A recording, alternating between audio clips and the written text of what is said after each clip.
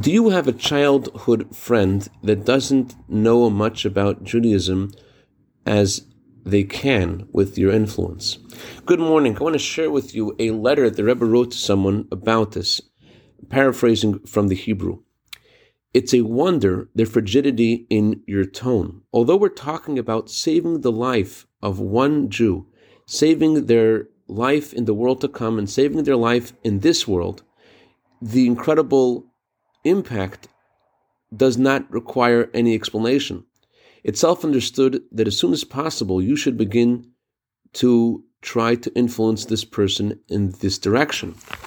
And although not all people in all circumstances are the same, but if you will seek counsel from those who do know your friend's circumstances, you will certainly find a way to reach him. As the Torah says, salvation comes with lots of advice.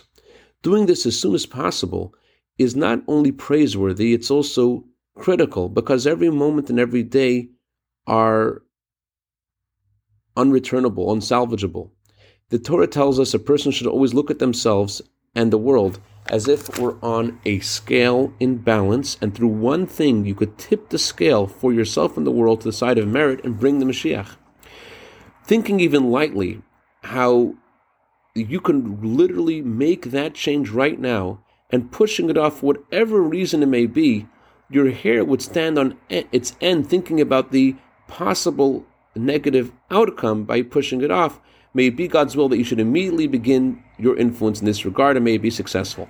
I'd like to dedicate our minute of Torah today to Rabbi Drazen, who really dedicated his life to influencing every person he could. May Rabbi Moshe ben Rabbi Tzvi's neshama have an aliyah, and may he be good to better on behalf of all of his descendants and their families, b'seich Klal Yisrael.